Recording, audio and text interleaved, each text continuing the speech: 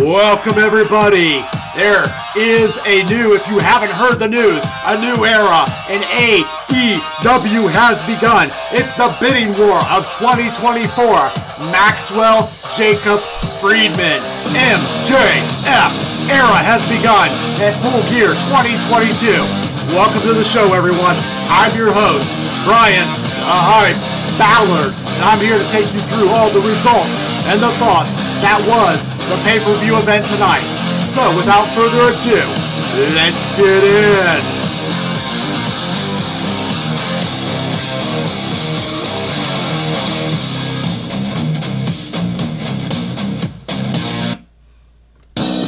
Welcome everybody again. I am your host, Brian the Hype Ballard. I'm going to take you through all the results and thoughts for this great event tonight. And I tell you what, AEW was on a true rebound mission, and they succeeded tonight. And it started with the 0 hour. We're going to take you through that real quick, and we'll get you into the main event. And without further ado, let's start. Alright, so the first part of the 0 hour, we had 3 matches featured. We had started out with the Best Friends, Chuck Taylor, Orange Cassidy, and Trent Beretta, Danhausen, and Rocky Romero versus The Factory, consisting of Aaron Solo, Cole Carter, Lee Johnson, Nick Comordo, and QT Marshall, everybody's favorite trainer. So, the match actually starts out. Danhausen was announced as a mystery opponent in this matchup. Now, we all kind of knew he was known as a very evil, very mysterious partner. And a little bit of a gimmick change for Danhausen tonight. So, with that, we're going to go ahead and get into some of the action. So, Taylor and Solo start.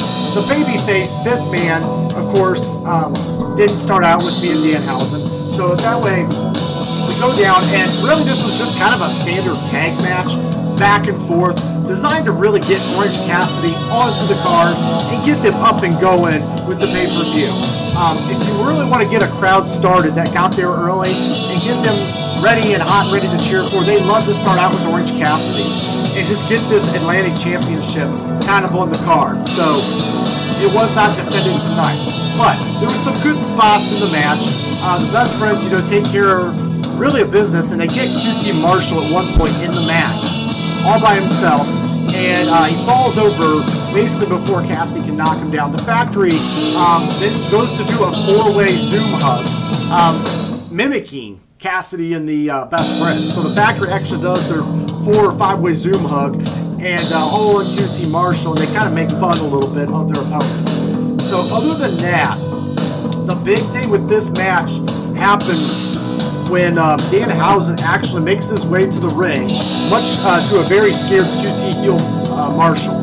So at that point, Danhausen, who undergone a little bit of a gimmick change, he didn't appear from under the ring. He came down the ramp looking very serious, as serious as he can be. And then at that point, he is the fifth man.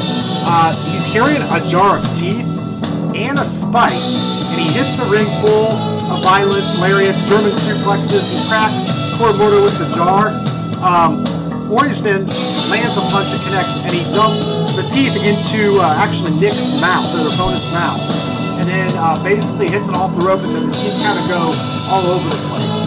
I know this sounds really weird, and I want you guys to just say, the Danhausen character is weird, right? So at the end of the day, Best Friends, Danhausen, Rocky Romero went by pinfall, and basically Danhausen gets a big boot on Nick, and at that point there's a post-match blast. QT Marshall, they basically then hold up QT Marshall, and Danhausen hits him with the spike that he carried down the ring, and then they lead into a 5-way babyface team hug featuring Danhausen in the middle. So a little bit of a gimmick change for Danhausen. He looks a little more edgier, a little more serious. So I guess he's taking himself a little more seriously as a wrestler. He's still a crowd favorite. He doesn't really do it for me, but that's fine because it doesn't, work for everybody.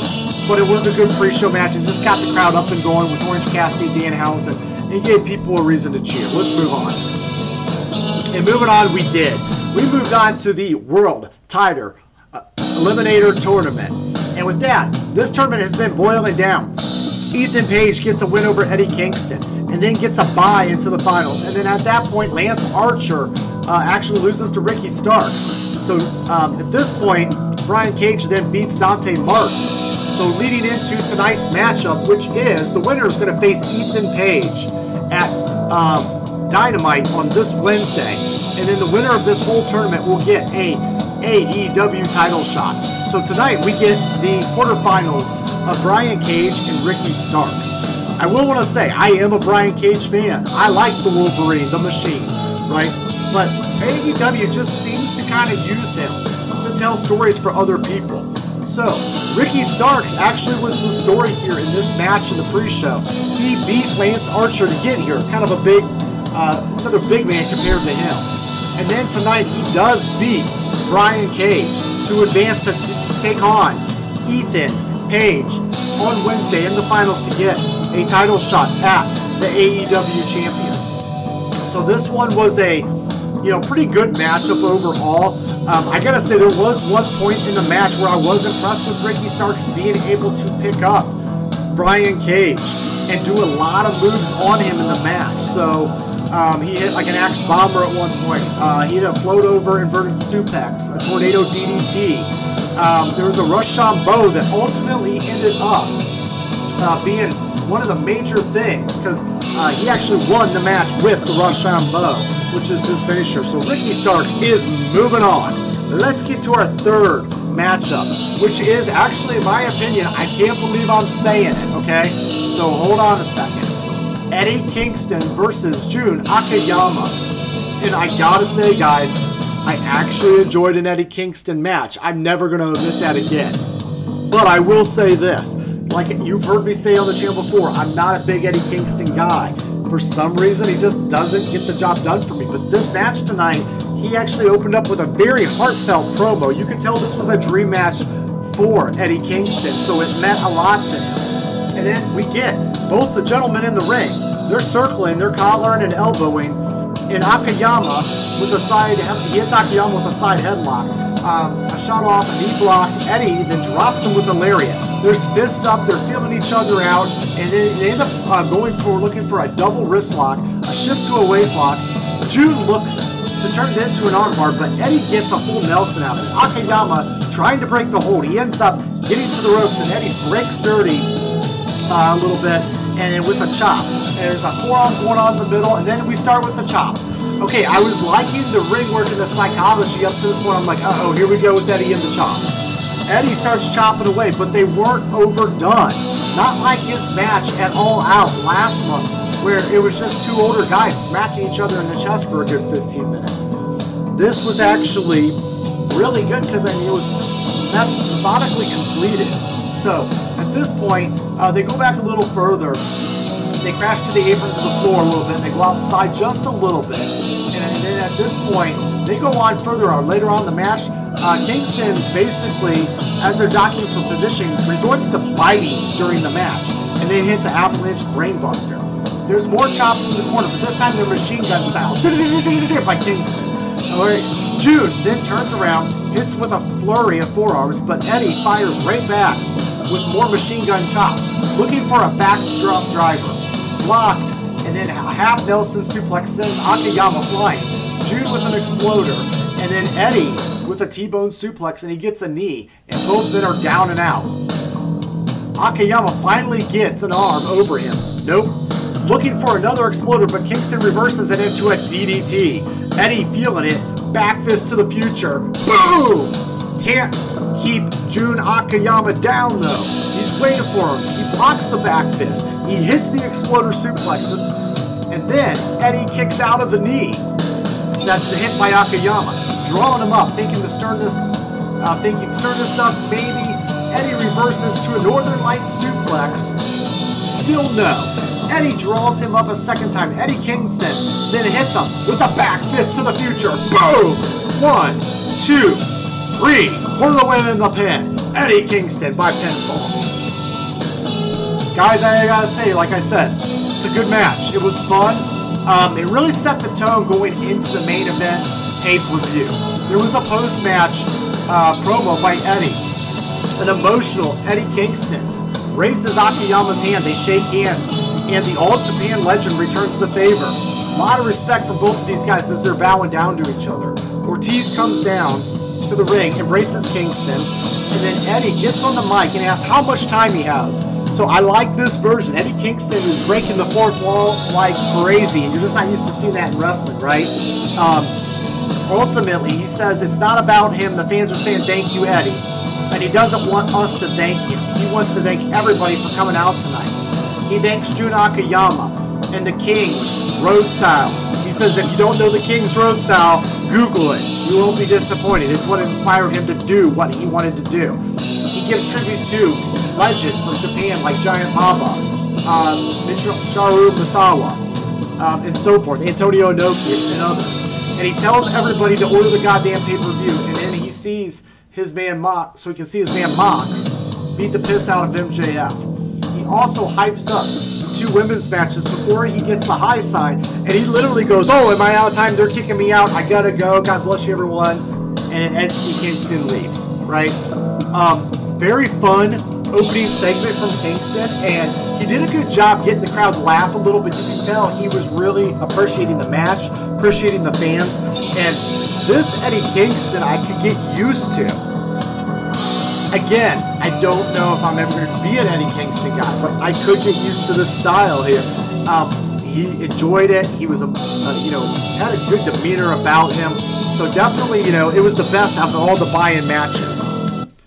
And now we're getting into the main event. And on Saturday, November 19th, it's Full Gear live on pay-per-view, Bleacher Report, and Fight TV International. The AEW World Championship hangs in the balance with John Moxley versus MJF in a main event. Tony Storm listening for the AEW Interim Women's World Championship against former friend Jamie Hayter. In the third match of their trilogy, it's the Acclaim and Swerve and our glory for the AEW World Tag Team Championship. Plus, the Ring of Honor World Championship is on the line with the Ultra Chris Jericho defense against Brian Davis, Claudio Castagnoli, and Sammy Guevara in a four-way match. Nyla Rose looks to officially become the TBS champion when she challenges the undefeated Jade Cargill. And there's a river of bad blood between these teams from Dark Yellow and Sting. Behind the children of blood, Jeff Jarrett will separate on these three AEW championship takes on Dr. Ridley for TNT. And it has finally come to this. Chucky Jack Cargill versus the Steel Cage. Full Gear is underway. The pay-per-view begins. And as you can see, we have a loaded card tonight with a lot of action. And we did a really good job of getting through the action. Unlike other pay-per-views in the past at AEW, sometimes it was a bit of a drain to sit there for that long. But tonight was an enjoyable experience for me. And I want to say, maybe it's not the best pay-per-view of the year. It might be. It's hard to just pick one for me because I love the product that they put on. But Full Gear is definitely shifting up and ready to roll. So let's get into our first matchup. And they led off with a heck of a matchup to open. Opening matchups are tricky, as you guys know. You've got to encompass the action. You have to get something that's going to get a crowd favorite involved, and you have to have action with not a lot of rest holds involved, right? Because you got to get these guys and this crowd up and going and excited. And we got that tonight with the immediate steel cage. And I will say this too with the steel cage starting out. It's smart to do this at the beginning of the pay-per-view because it makes the cleanup a little bit easier on the staff. But we got Jungle Boy Jack Perry versus Luchasaurus with Christian Cage in his corner. And this has been going on for a while. This is the final payoff feud. As you guys know, we've been watching a transition of Jungle Boy shedding his skin, so to speak, to become Jack Perry, the man. And I look at this, as you guys see, they've been slowly breaking him away from Luchasaurus, and tonight he does get a clean break. And Jungle Boy, that moniker is slowly getting diminished as we become the evolution of Jack Perry. So in this, we get the cage match, which was done appropriately tonight to make sure the feud ends in a steel cage. I want to start off to say, the steel cage was very large, and it seems larger than life on these AEW pay-per-views. We get a hot start immediately in the match. Perry catches himself from being thrown into the steel steps and rebounds with a missile dropkick. We get rights and lefts in the turnbuckles. Luchasaurus grinding Jack's face into the steel steps, and immediately we got blood within the first 2 minutes of the night. Pressing the attack, there's a big side slam for a 2 count. Jungle Boy wearing the crimson mask already, and as he gets thrown into the cage over and over. Up in the turnbuckle, Perry gets a cross armbar into the ropes. He's clubbing Luchasaurus, and he comes back with a boot and a huge choking deal across the ring. a wrist lock, backbreaker rack, and then we get a cutthroat burning hammer, and he just can't get him to go away.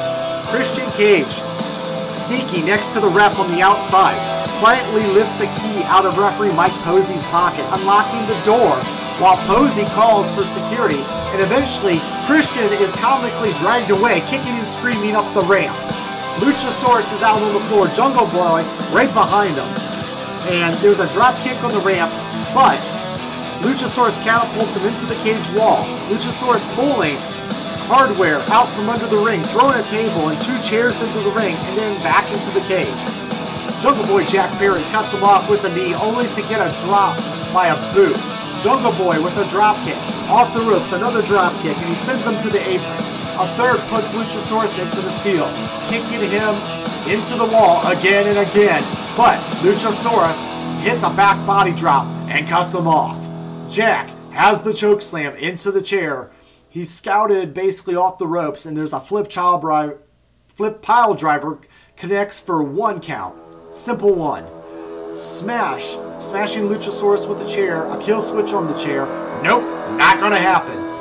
Off the ropes, a step up, blocked, a choke slam into the chair, putting Perry into the turnbuckles. And up top with him, jockeying for position. Jack counters with a Shiranu. Jungle Boy sits up and yells at him and rushes in with forearms. Luchasaurus hits him with a headbutt, but there's big right hands telling Jack to stay down, and he keeps getting up. Perry slaps Luchasaurus with the hands, coated in his own blood, and he's lost quite a bit of blood at this point for what you typically see. Then he hits the big man exactly where he wants him. He gets a stump pile driver on Luchasaurus, but 1 and 2, and it's not ever enough. Perry sets up the table. Luchasaurus meets him, and again he reverses it into a sleeper hold. Dino knocks the table over and rams him into the corner in the block. There's a tombstone pile driver that connects, but he hangs on. A tombstone facebuster. Ooh, so close. And up 1 shoulder, and Jack goes back to the sleeper. Hanging in there, the big man fades, and Jack sets him up on the table, smacks him with the chair, climbs the turnbuckles and then the cage, and Jungle Boy looks around and pauses. And at the very top of the cage, he's looking down, and you're thinking, what's he going to do? Is it a moonsault? Is it a Ric Flair whatever move that was going to be in the past? No, he does the most beautiful elbow drop off the top of the cage through a table, and it's a snare trap, and it's over.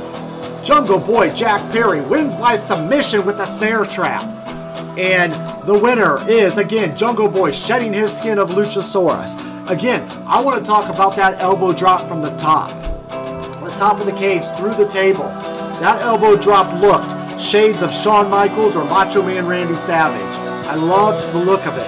And I was saying tonight, maybe this is a new finisher move, not off the top of a cage every time, but maybe Jungle Boy Jack Perry has a signature move or a finishing move in his single career that is the elbow drop. So I think it's great when you can add finishing moves that mean something to your journey as a wrestler and your story.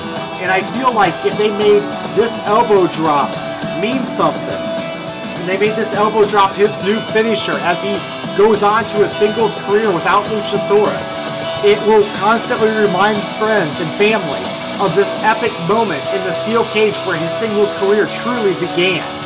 So again, great opening match by AEW. The crowd was super hot after this. And I definitely going to say, how are they going to follow this one up? So again, Jungle Boy Jack Perry with the win. We're going to move on, and this is how you follow it up. You follow it up with the return of Kenny Omega and the Young Bucks, a.k.a. The Elite. And they're going for the Trios Tag Championships against the current holders, the Death Triangle. We get out first, the Death Triangle with their entrance, followed by Elite with coming out to a very special song altogether. Don Callis is on commentary for this one and adds a little to the match. Don Callis, at this point, we turn over to the action. Pac and Omega start. They collar and elbow, and it gives way to a waistlock, a standing switch, reverses to a wrist lock, a roll through, a whip to the corner, a boot up, a shoulder block, a slingshot over, a whip across. Kenny ducks a lariat, baseball slides the bastard out, And there's a Katoro Crusher, follows by Pac that lands on his feet. Lots of action, and you know there's going to be flips and kicks on this one, guys. So there's tags then eventually made to Nick Jackson and Phoenix. They square up in the floor. There's a sunset flip powerbomb that's denied, but back in the ropes, Jackson with a drop kick, and Ray rolls to the floor, back in, a fake out, an ace crusher, a block, a waist lock, a standing switch, a back elbow, a la casadora, a slip out, and they trade kicks back and forth, and they all hit a forearm, bam, at the same time. He tags in his partner and his brother Matt Jackson. Penta is now in, the other brother, and all four brothers are at it with kicks, and all four are down and out, and then all four do an amazing kip up all at the same time. Very fun spot in the match, and I would expect nothing less with these group. They showed us a lot tonight. At this point, Pac gets in and turns things around with stomps to Omega, and then quick tags him to keep him basically back a little bit. Kenny gets a face buster for a tag. Matt is in with a rolling Northern Lights suplex on Phoenix and a double, and then gets his brother too. Jackson with punches tries to fight out of the corner. There's a big drop kick. The bastard cuts him off as he starts running for the tag. They go on and on. There's a lot of crazy strikes and a lot of action in this matchup, right? And then basically, eventually it leads into Penta running in again, and he eats a dragon suplex. And then there's one for Pac too. A Terminator dive wipes him and Penta both out. And Nick Jackson then springboard Frankensteiner to the floor and wipes everybody out on the outside.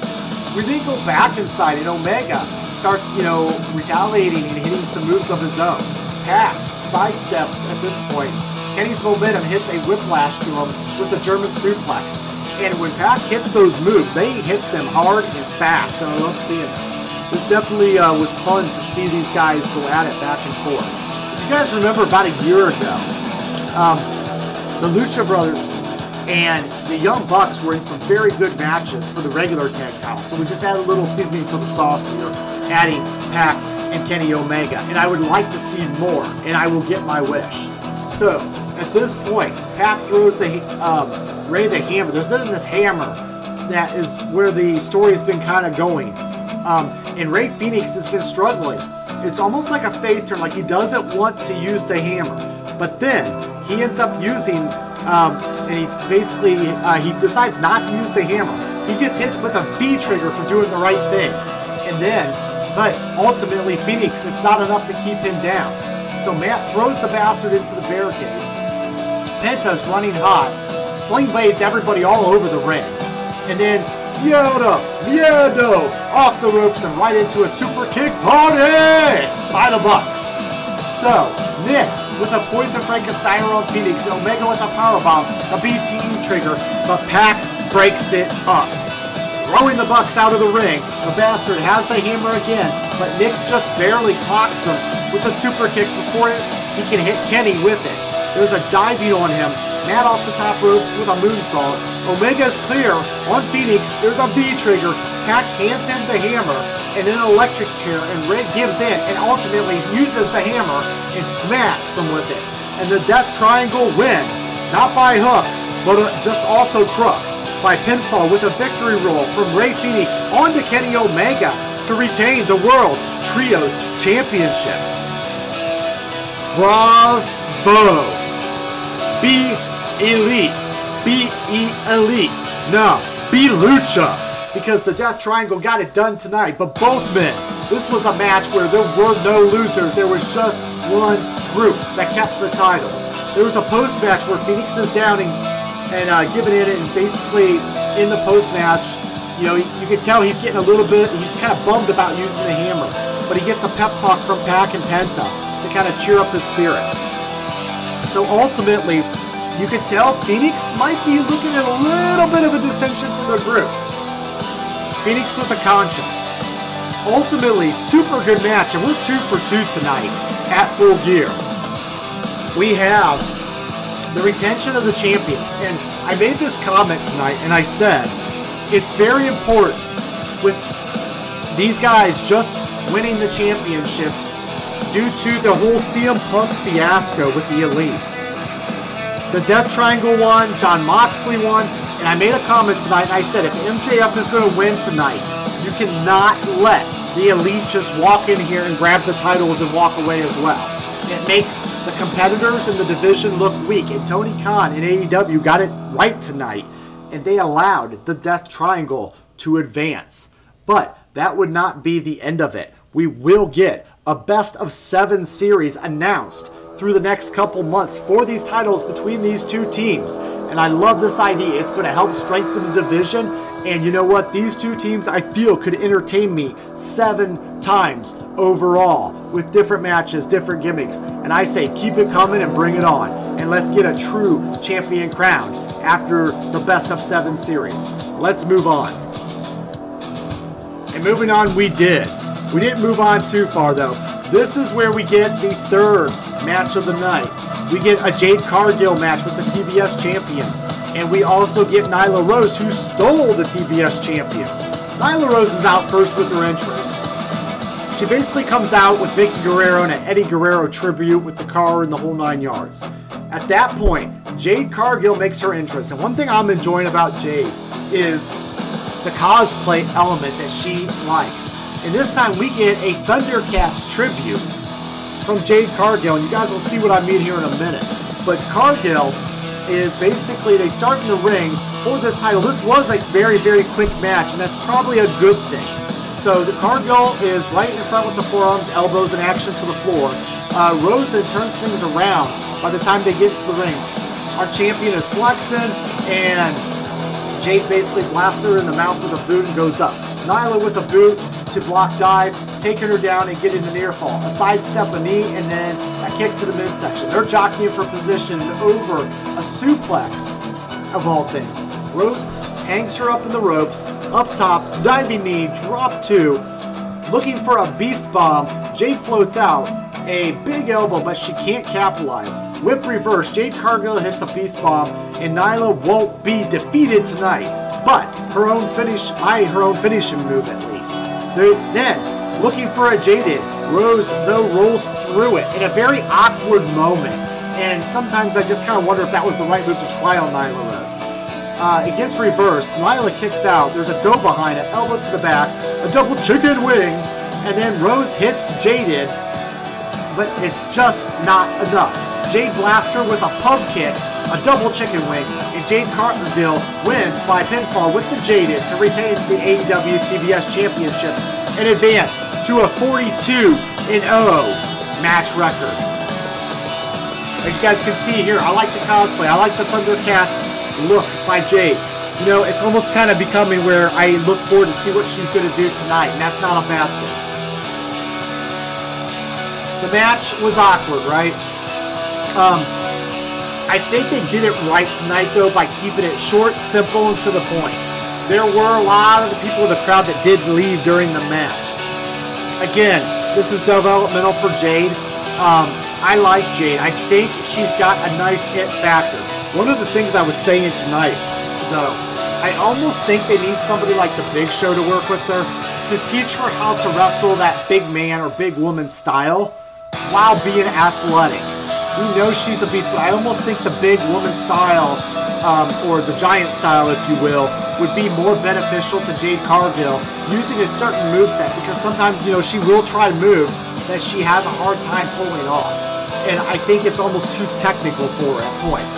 So, maybe a little technical, maybe more of a big man style, and maybe we can get Captain Insano to train her a bit, right? So, with that being said, 42-0, we're moving on with the TBS Championship, and Jade is continuing on to her next endeavor. And then business picked right back up. We got Ring of Honor Championship in a fatal 4-way match with the American Dragon, Bryan Danielson, not Daniel Bryan anymore, formerly. We got the champion, Chris Jericho. We got formerly Cesaro, Claudio Castagnoli, and Sammy Guevara. If you notice the element they have here, they've got a little bit of the Blackpool Combat Club versus the Jericho Appreciation Society, and those elements would come into play in this matchup. Bonds would be made and broken all in the same match. So at this point, there's a pairing off, and brawling in the corners, and Jericho and Castagnoli fall to the floor and keep throwing forearms.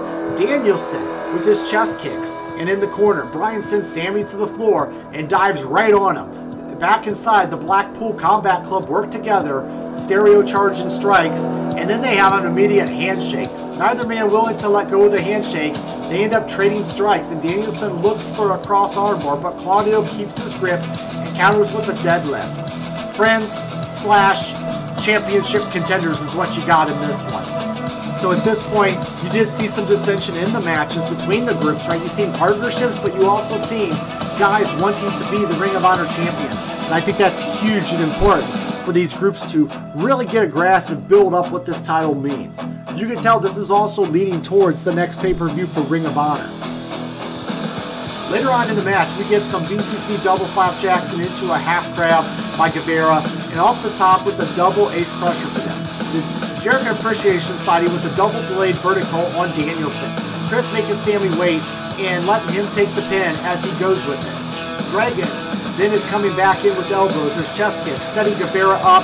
An avalanche Frankensteiner from Sammy, but he lands on his feet off the ropes in a Spanish fly. Jericho with the lion salt, a cover, but 1, 2, and it's not enough. Castagnoli back in, there's a double leg. Chris fights out with the up kicks, and Claudio lands a double stop for a near fall. Whip reversed, a duck, a lariat, a springboard, uppercut, countered with the code breaker, but Guevara breaks it up. These matches, you always get a lot of covers, a lot of pins, a lot of breakups, a lot of just wondering who it's going to be tonight, right? This point, in these matchups tonight, I really, I wouldn't think if Jericho was going to pull this off tonight and win. However, there were multiple moments in the match where I was like, ooh, is it going to be Bryan Danielson? Ooh, maybe Claudio? No, not Claudio. And there was a point in the match where I really did think maybe they're going to give it to Sammy Guevara because it looked very convincing. So kudos to AEW and Ring of Honor for putting on a great match. And really with a lot of fun storytelling, it made me second guess my prediction. Later on in the match, we go on back to the action. There's a sharpshooter in the middle of the ring, and Jericho crawls into a cover on Danielson, who kicks out and applies a label lock. So Jericho is trapped in a double submission in the ring. And Chris has nowhere to go, but Guevara breaks it up with a couple super kicks. Jericho hugs Sammy, but gets caught with the GTH. Guevara up top on a shooting star press, but still no. Bryan gets Guevara's face, slaps him, whips him into a military press from Claudio, and he throws Sammy out of the ring and into Jericho. Danielson cuts him off with a Busaki knee, but oh so close. Overhead elbows, Claudio catches him into the elbow of his own. Danielson blocks a powerbomb with the elbows, the backsides, the counters with Swiss Death, and a whole slew of things. And then at this point, we get an ace crusher, Claudio out with a Spanish fly to the top. Danielson reverses it to the label lock. Jericho slowly returning as Bryan looks to trap the other arm. He breaks it up. The triangle dropkick sends the American Dragon to the floor. Castagnoli with a cactus clothesline, and he whips Chris into the barricade and follows with European uppercuts a flurry. Danielson looks for the knee, but Claudio catches him with a neutralizer on the floor. Sammy with a shooting star press to the floor, throwing Castagnoli back, and he catches in a dive. A Swiss Death can't put Sammy Guevara down. He just won't give up tonight. Giant swing follows. The fans love the giant swing as it goes and it goes. And as Cesaro, aka Claudio, is in the giant swing, somehow Jericho jumps up over Sammy and hits the Judas effect, lining Claudio up for a second good measure and a second Judas effect, and hits him with one. Jericho wins 1, 2, and 3 with the Judas effect on Claudio Castagnoli to retain the Ring of Honor World Championship. Solid match by Jericho. He is the GOAT, and not only is he putting over new stars, he's putting over an entire organization once again by putting Ring of Honor on his back. The Ocho gets the win and the pin. Hey guys, real quick, I just want to tell you how much I appreciate each and every one of you. Everybody on Twitter that makes wrestling so enjoyable for me. So from me to you, thank you so much. Hey, I want to also thank my friends out there at thefansofprowrestling.com. John, Will, Heather, Carlos, you guys, thank you guys for, again, being the best part of that community I just spoke about. And I look forward to your shows tomorrow on Sunday. Also, if you guys can, out there, like, share, subscribe, at least hit a like button for me. That really helps YouTube know that this is a legit video and I'm not like a robot on here making weird things, right? So thank you guys once again, and let's get back to the action. And action we shall. The artist formerly known as Paige, aka Saraya, versus Dr. Britt Baker, DMD. This matchup, it was weird because I kept feeling that like this is a championship match, and I kept finding it weird that this was not for the title tonight because there was not a title on either of these girls. But that's how you know when a match expects to be good, when you don't need a championship to make it great. Dr. Britt Baker, DMD, and Saraya, let's get in. Squaring up, Baker jawing. Saraya charges in, a collar and elbow, a roll through, and a smash, and Britt's head into the ring. Baker recovers into the ropes, and there's a clean side headlock applied to Saraya. She has a moment where she seems like her arm's going to break, but she straightens up and goes right back with the headlock of her own. Baker to the floor, block a baseball slide, and elbow to the neck, and a hanging neck breaker off of the apron. Okay, Zach Knight, who is Saraya's sister, or excuse me, Saraya's brother. Sorry, it's late, guys. But Saraya's brother, Zach, is in the front row trying to cheer his sister right back into it. But basically, Britt grabs, and drags Saraya over to him, throwing her into the ring, and then blows a kiss at Zach. Back in the ring herself, she goes for a cover and a 2 count. Overhead, that's Britt playing the heel, right? Overhead, she elbows the ground up in a neck crank, and a cover for a 1 and a 2. Hanging that breaker out off the rope, Saraya won't stay down. Baker puts on the glove, the infamous glove, and goes for the lockjaw. But Saraya gets to her feet, throws hands, trading shots, whip across a running neck breaker, and nope, not going to happen tonight. To the floor, there's electric tear, face buster into the apron. Saraya turns things around. There's a crossbody off the apron. She's fired up. She's back inside, trading forearms. You can tell her career is coming back alive in AEW, and we thought it was dead so long ago. We go on. There's a fisherman's suplex neck breaker, a lightning spiral, but nope, it's not enough. Frying her up a small package, only a 2 count. Baker gets the Rings of Saturn, you remember that move. But Saraya gets the ropes, and she can't turn it into a lockjaw. There's an air raid crash, it connects for a 1 and a 2. Overhead elbows to the neck, off the ropes, and she hits the stop, but still just not enough. She's fighting and she's fighting, and the two go back and trade blows back and forth for a little bit longer. And then, at this point, Saraya somehow just keeps kicking out of Dr. Britt Baker's punishment. At this point, there's a running knee, another running knee, and another 2 count. Capture DDT connects once, and she hooks it again, and then it's 1, it's 2, and it's 3. Saraya defeats Dr. Britt Baker, DMD. Nice job and a nice return to Saraya. We knew she couldn't lose her match back. It just only seemed meant to be that she gets her win in AEW against the DMD. I like the match. I like what these girls did in the ring. And I'm so happy to see Paige, aka Saraya, back in the world of wrestling and being medically cleared and being able to really do some of her best work. This was a great sign by Tony Khan to go and get Saraya and bring her in. I know, like you guys, I was shocked when she debuted randomly on a Dynamite, and it blew my mind. So again, kudos to this matchup, and I look forward to seeing what the girls do in the future. Let's move on. We got the TNT Championship on the line. We got the Ring of Honor World TV Champion, Samoa Joe, the TNT Champion, Wardlow, and Powerhouse Hobbs, the only guy without a title. So at this point, it is for the TNT Championship. We get all the guys in. We get a back and forth. There's some jaw jabbing going on. Wardlow throws the first punch and then starts wailing on Joe, takes him to the floor with a beatdown. Hobbs cuts him off and takes him back inside, slamming the champion. Samoa comes in with some jabs. Powerhouse cuts him off with a back elbow, drawing Mr. Mayhem up, setting up with the turnbuckles and clubbing him into the chest. Joe gets up and tears into Will with chops. The exploder suplex takes down the Samoa and the Samoa submission machine. Hobbs with a body blow in the corner, whip across, back to Wardlow with the knee, and there's a whip to the corner, and Mr. Mayhem, Wardlow pops up, springboard corkscrew moonsault, takes him out, super kick to Hobbs, and a headbutt to Joe. Alright, so we got the trios matchup here going, and triple threat match going on.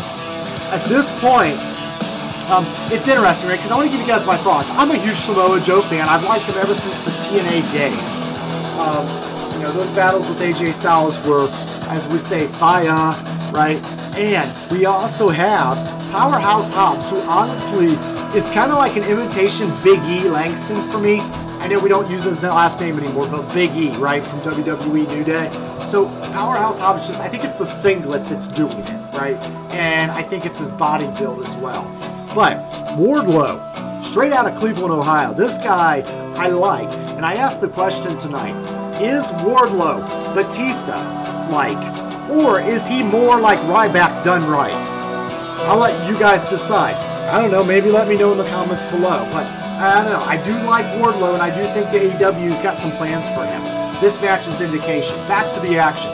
There's a shoulder block, uppercuts, and then basically some slamming. Joe comes from behind. He runs right into the spine buster and gets a 2 count. Wardlow and Hobbs are brawling on the floor. Samoa Joe dives on them. Willman and he hits him into the barricade. He picks Wardlow up, and there's a powerhouse, charges over and runs right through him. Hobbs thrown Mr. Mayhem back inside, and then Wardlow kicks out. There's a fireman carry, and at this point he scrapes his face out, but up on the shoulder, and then Wardlow slips out a powerbomb number 1, powerbomb number 2, powerbomb number 3, rolled right into powerbomb number 4, but Joe comes in and blasts him with the title belt. Joe puts the Coca-Cola clutch on him, and Samoa Joe wins the AEW TNT Championship by submission with the Coca-Cola clutch on Powerhouse Hobbs. Now I get it. Powerhouse Hobbs was here to take the pin. You can't have Wardlow looking bad in a loss. It makes total sense. That's why Powerhouse Hobbs was there. Samoa Joe walks away with 2 championships. 2 championship Joe, if you will. At this point, my one friend was really, he was a little bit shocked at first, right? And I was for a second, but then I realized this is an indicator that MJF was going to be your AEW World Champion. A lot of people want to know who his next competitor is going to be. And I'll tell you what, it's the guy that just lost the TNT Championship without being pinned. And his man is named Wardlow, MJF's former bodyguard.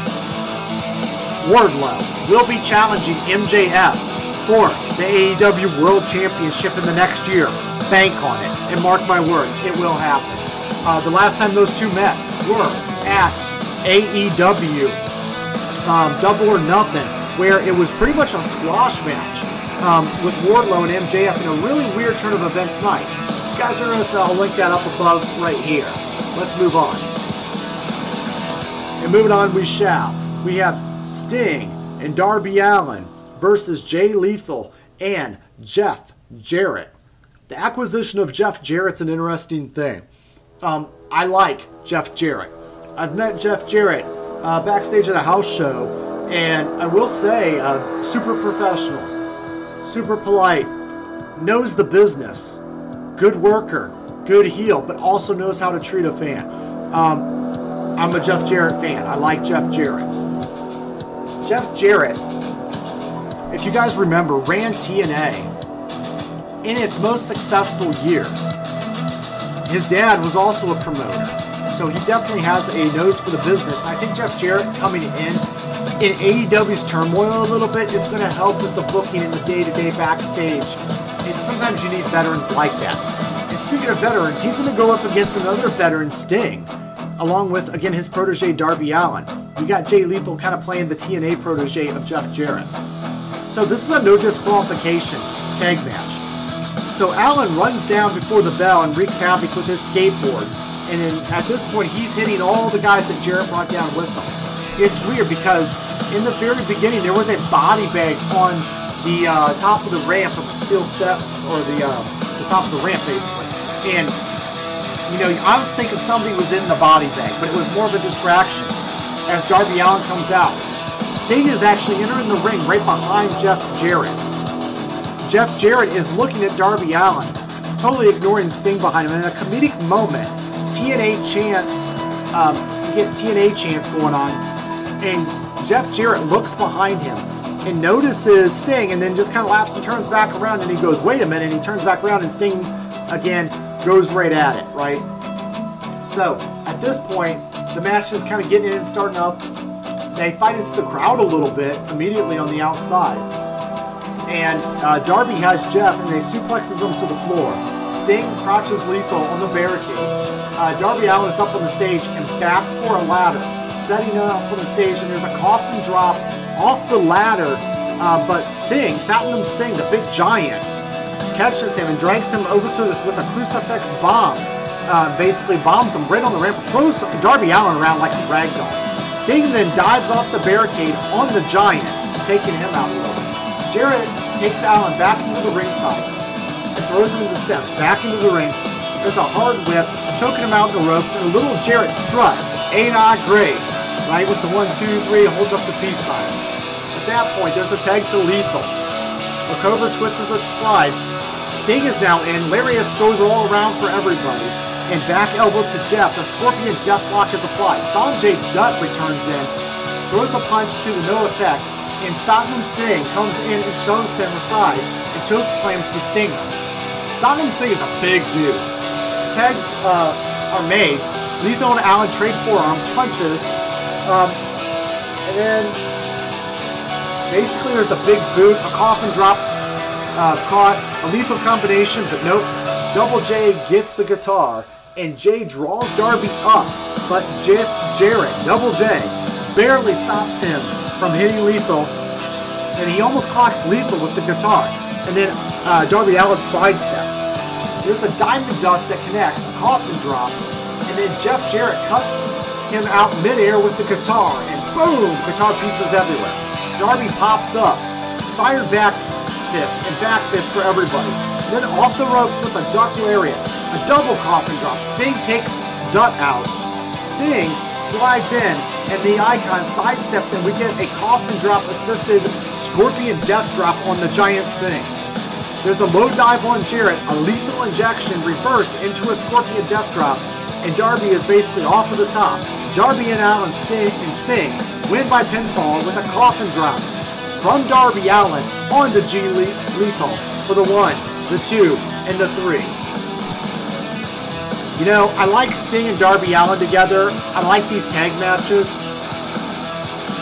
I gotta wonder, is there a point in time where Sting and Darby Allin eventually part ways? How long does a mentorship last? Potentially, does Darby Allin turn darker? A darker Darby Allin. Imagine that. Does he turn on Sting?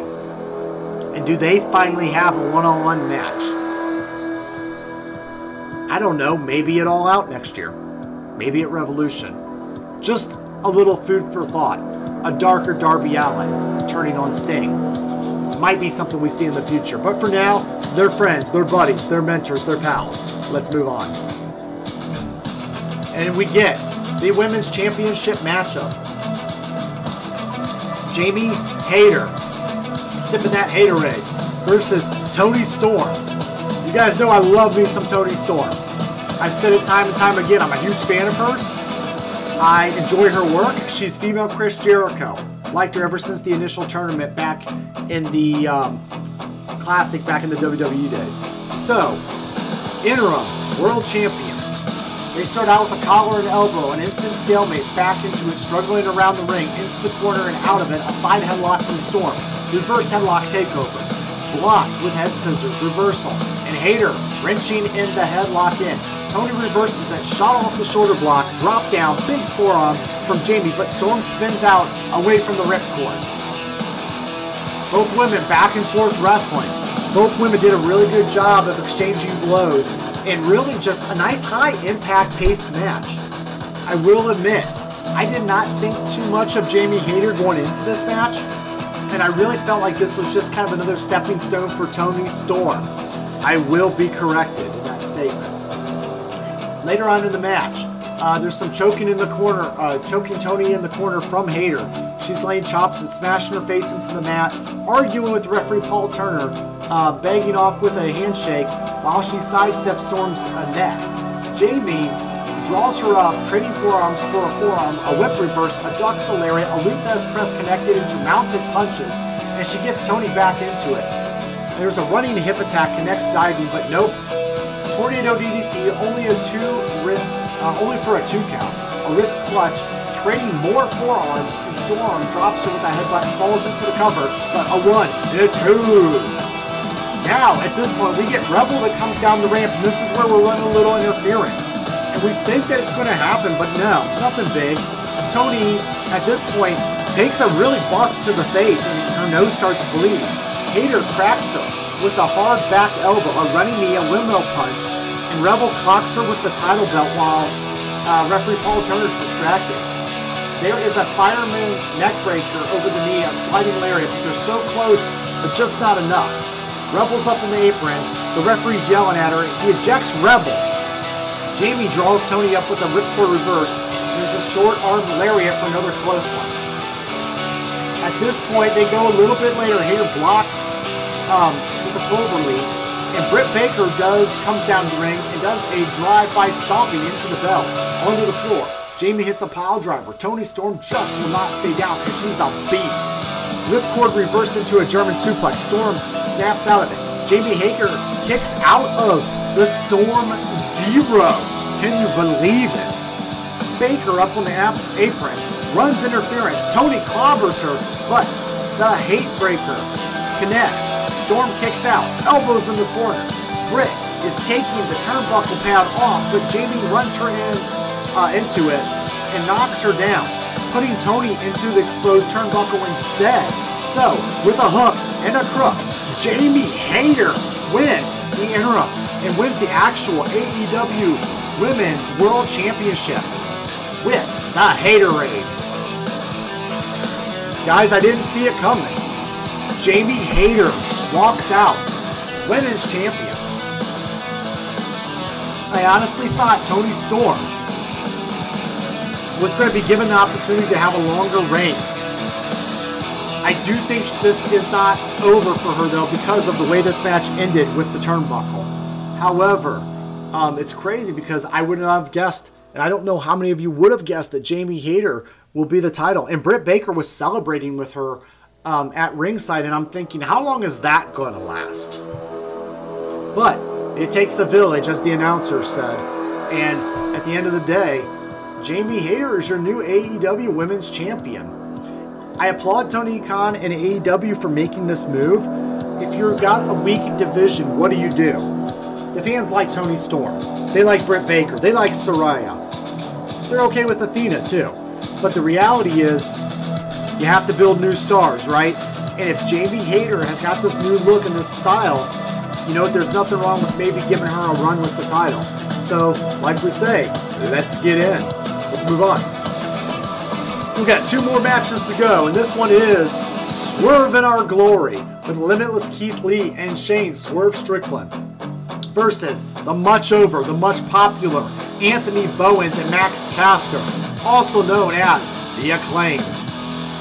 All 4 men start off. Well, actually, we get a very fun entrance by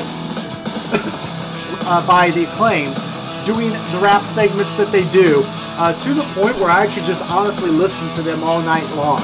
These guys are over with the crowd. They're fun, energetic, and I gotta say, a good job again tonight with the placement of this matchup. The crowd is just getting to the point before the main event where they're getting a little tired, and you need to get them hyped back up. So what you do is you put The Acclaimed and their tag team championships in this spot with a title defense. All 4 men start off brawling in the ring, going all over the place and back and forth.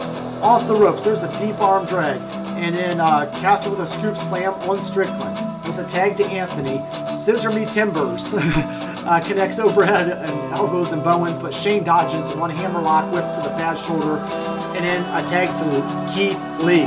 Drawing up a hammerlock slam, Anthony throwing off hand chops, and a Grizzly Magnum cuts him down.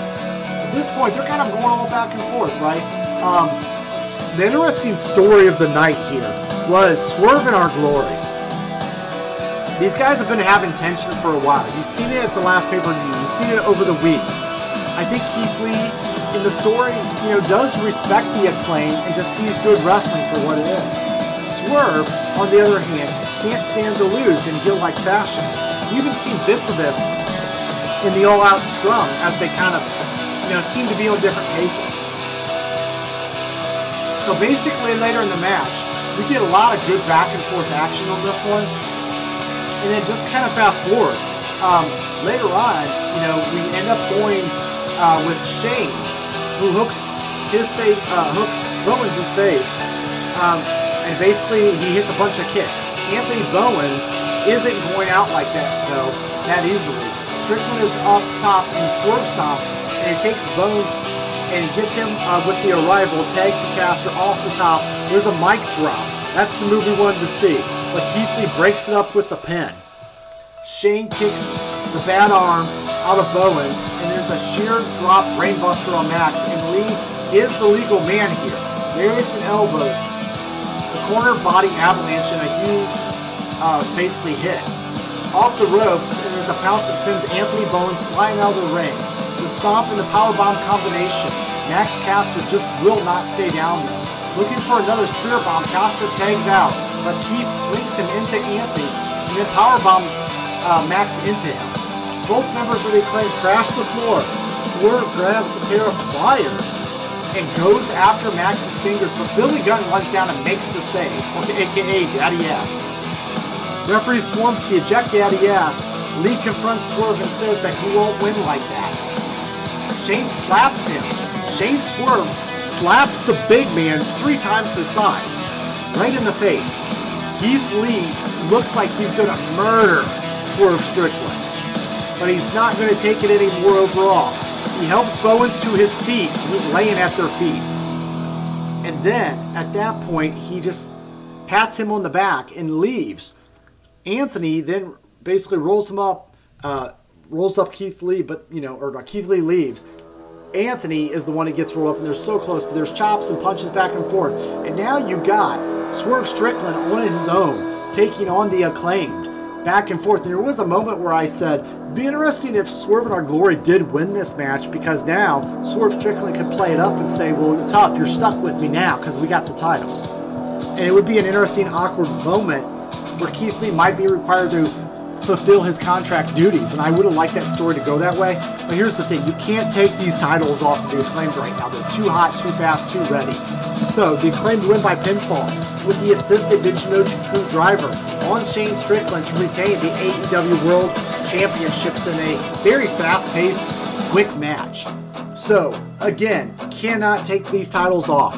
Swerve in Our Glory is looking at a breakup, and that is going to probably happen super, super soon, unless we just get a little bit of a delay there.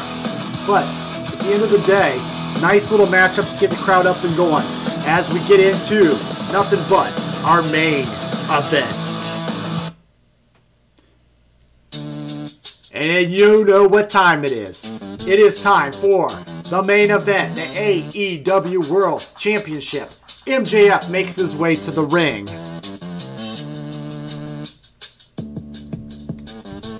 You hear the music. You're in near his home state. And you can't help but think, is this MJF's night? Will the AEW have a new era in wrestling?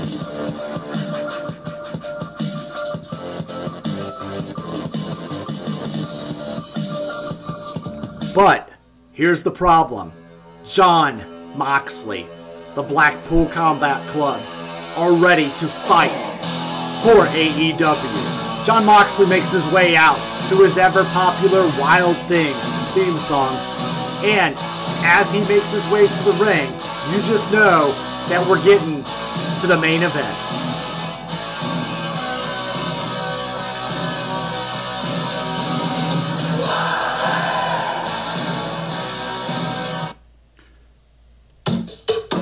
Alright guys, and then as we get in, both men are in the ring, and I remember looking, I actually last night, prior to this event, did watch their all-out match from 2020 where Moxley defended his title successfully against MJF. And you could tell that MJF was a year or two away from just really being the face of this company then. With, JR putting him off in a huge manner. Even though their match wasn't an empty arena, you did see that the ability was there with MJF, but he just needed a little more seasoning. But tonight, he was definitely ready to take the mic and run with it. And, basically lead AEW into the next era. It is MJF time. So at this point, the match starts off with Moxley with a huge right hand out of the gates.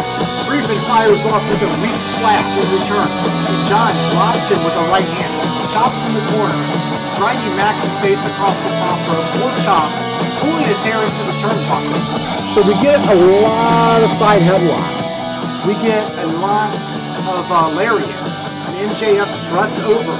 And then basically, kind of spanks himself, taunting Moxley as he has his back to him. So he's doing kind of like the back and forth running in the ring. You think he's going to do an over-the-top rope move to Moxley on the outside at one point.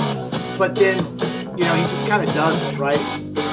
So at this point, the no dive, he just taunts. Mox is putting him in the corner, biting his forehead. He flips him flipping the bird at the crowd, pulling him into the turnbuckles. Max lays, stomps until the referee admonishes him. There's a big lariat from John, and he takes a breather on the mat. Jawing, crossface strikes in the open ropes. MJF powers up with forearms into the corner, but Moxley turns him around for chops. And there's a Falcon Arrow into a cross armbar, but Max keeps his hands clasped and tries for a pin. John with a corner lariat onto the floor, grabbing the title and walking over to Friedman. MJF spits something in his face. Moxley throws him into the steel steps and back inside the ring. Forearms in the corner, a whip across, and Max explodes with a lariat, and both men are down. There's jabs and a huge left from Friedman. And when he gets to his feet, smashing the champion's face into the turnbuckles over and over and over. It's interesting, right? One thing I want to say in this matchup, I could not get over John Moxley's attire for this matchup. It almost made me blank out for the first 5 minutes of the match. MJF was in standard gear. John Moxley came out in this matchup wearing like red sweatpants. You might argue that they're maroon. I don't know. They were like a red color or maroon. Sweatpants. Do you think an AEW champion should wear sweatpants when he wrestles? I don't know what happened. I don't know if he forgot his gear. But why was he not in the camo pants and the boots? Why was he not in the same gear that he normally would be in? Doesn't make sense. But regardless, MJF was ready for this one. Back into the ring and back into the action. There's stomps and stomps into the apron. Moxley back and forth. There's at one point when they're on the apron, there's a tombstone pile driver. But Max's knee gives out and he's basically screaming in agony. He goes for a tombstone. At this point, back on the apron, Friedman hits a knee. And he basically, Mox takes advantage of this. There's a pile driver off the apron through a table. MJF barely beats the count getting back in the ring. You could tell that the referee was so slow to count. He didn't want this to end like this. And again, remember, referee's discretion in AEW. He comes back inside to a paradigm shift immediately. Boom! And so close to a pinpoint by Moxley. Hammers the bad leg with a kick and puts the figure four leg lock, trying to roll over to a reverse pressure. A figure four leg lock is like a nice rest hold as they're struggling and telling a story of, anger and redemption. And then at this point, MJF tries to reverse the pressure of the figure four, slapping himself in the face. He rolls over and reverses the pressure, but Mox is right on the ropes and he gets the break. A heat seeker pile driver, but nope, not enough. Slapping the life back into his knee. Looking for another one, John throws him off and chop blocks the bad knee of MJF. And almost in heel-like fashion, John was like almost going for like those heel moves, going for the knees. So MJF was kind of playing for the crowd a little. Recovering overhead, elbows. underhooks, and the avalanche paradigm shift, but Friedman gets a finger on the ropes. Just one finger. Moxley hurt his arm with a paradigm shift off the top and shrugs it off, demanding Max's best shot. MJF spits at him and he drops him with a slap. Dragging Max to his feet, they trade forearms in the middle of the ring. Friedman pulls the referee right into Mox's path, and the referee's immediately down. Friedman pulls the diamond ring out of his trunks, and he's getting ready to use it on Moxley. But William Regal comes down the ramp, furious, and he tells MJF he better put the ring down now. Max basically then throws the ring out of the ring at William Regal, and he gives him the middle finger and flips him off. John from behind hits a sleeper hold. MJF steps up on the turnbuckles and reverses it into the pin. It reminds me of Bret Hart and Stone Cold back from Survivor Series many, many years ago. I want to say it's 96. Referee then basically is there to count, but nothing. They tumble into the corner. There's another referee, of course, but he gets knocked out. And then the original referee starts recovering. They tumble to the corner. Mox gets the Bulldog choke, and MJF is tapping out like crazy. But the referee is not up all the way, and he doesn't see it. Regal tells Jon Moxley to wake him up. He says, you got to get to the referee. You got to wake up the referee, John. Because John heard the tap out, and he thought he just won and retained the title. At this point is where it really gets crazy. William Regal slips a pair of the power of the punch, if you will, the brass knuckles to Maxwell Jacob Friedman. That's right, William Regal. MJF puts him on. He drops Moxley with the power of the punch, and basically crawling over, MJF wins the AEW World Championship by pinfall with the loaded punch. At the end of the match, Regal just grins while going up the ramp, nods at MJF and leaves. The two didn't embrace, but it's very, very interesting to see where this goes. MJF walks up the ramp, and at this point he falls on the ramp and starts making angels as he's hugging his new world title. Very good match. I like this match better than their 2020 altercation. I think it's not only just storytelling, but I think the crowd just helps, right? And MJF is a little more advanced in his career as well. They couldn't get over the sweatpants worn by Moxley, though. But at this point, your new AEW World Champion, Maxwell Jacob Friedman. And guys, let's get to our final thoughts. Well, what else is there as we wind down? AEW put on a really good pay-per-view tonight, and I really felt like the 5 hours in the theater of me watching this with friends. Shout out to Todd. Basically, it definitely felt like it went well, fast-paced, and I didn't feel bored at all. I gotta say the placements of the match on the card were great. Starting off with the cage match, great for the crew, and also great for just the fans, right? Because they love Luchasaurus and Jungle Boy. And then leading up with the Death Triangle, and then leading into letting the Death Triangle win, and announcing later on that they will have a best of 7 series because the match was so tight and so close. And Saraya making her return tonight, officially in the ring after how many years of not wondering if she could ever do what she'd grown up loving so much. Lots of storytelling. Jamie Hayter, a night of new champions, right? Jamie Hayter taking lead of the women's division. And I'm interested to see where that goes. And I actually want to go back and watch more Jamie Hayter matches and see why they, thought to make him champion. And then we get new champions in MJF. Maxwell Jacob Friedman has evolved with All Elite Wrestling, and he is now the face of the promotion. And I gotta say, I'm very excited to see what he does on the mic week in and week out. I'll be tuning in just for that. I don't know about you guys. And I think, I almost did not need another Jon Moxley promotion every week. So while it was a short title reign for Mox, I am welcoming the MJF era. And I feel like MJF needs to be fed some very light, easy contenders just for him to kind of get his feet wet as a first-time ever champion. And so I would like to see, obviously Ethan Page maybe take him on, and that would close the loop with Stokely Hathaway in the firm. So I think that's his first title defense at Winter is Coming, will be against Ethan Page, in my opinion. I also think, there is a future program with Wardlow coming up in which MJF is going to kind of, erase from his permanent record that squash match that happened at Double or Nothing. So I look forward to the MJF reign. Let's think about Adam Cole possibly in his future. Let's think about maybe even Hangman Adam Page. The one thing, and then we could lead up to a major match with like the likes of a Kenny Omega or even a Daniel Bryan. You almost want to put him with somebody that is extremely over as a babyface so MJF can be a true heel, but that cool kind of heel. And I do see maybe a Daniel Bryan as that person in the way, way, way, way future. Again, guys, tell me what your final thoughts are maybe down below, or, shout out this on Twitter, and maybe we can chat over there.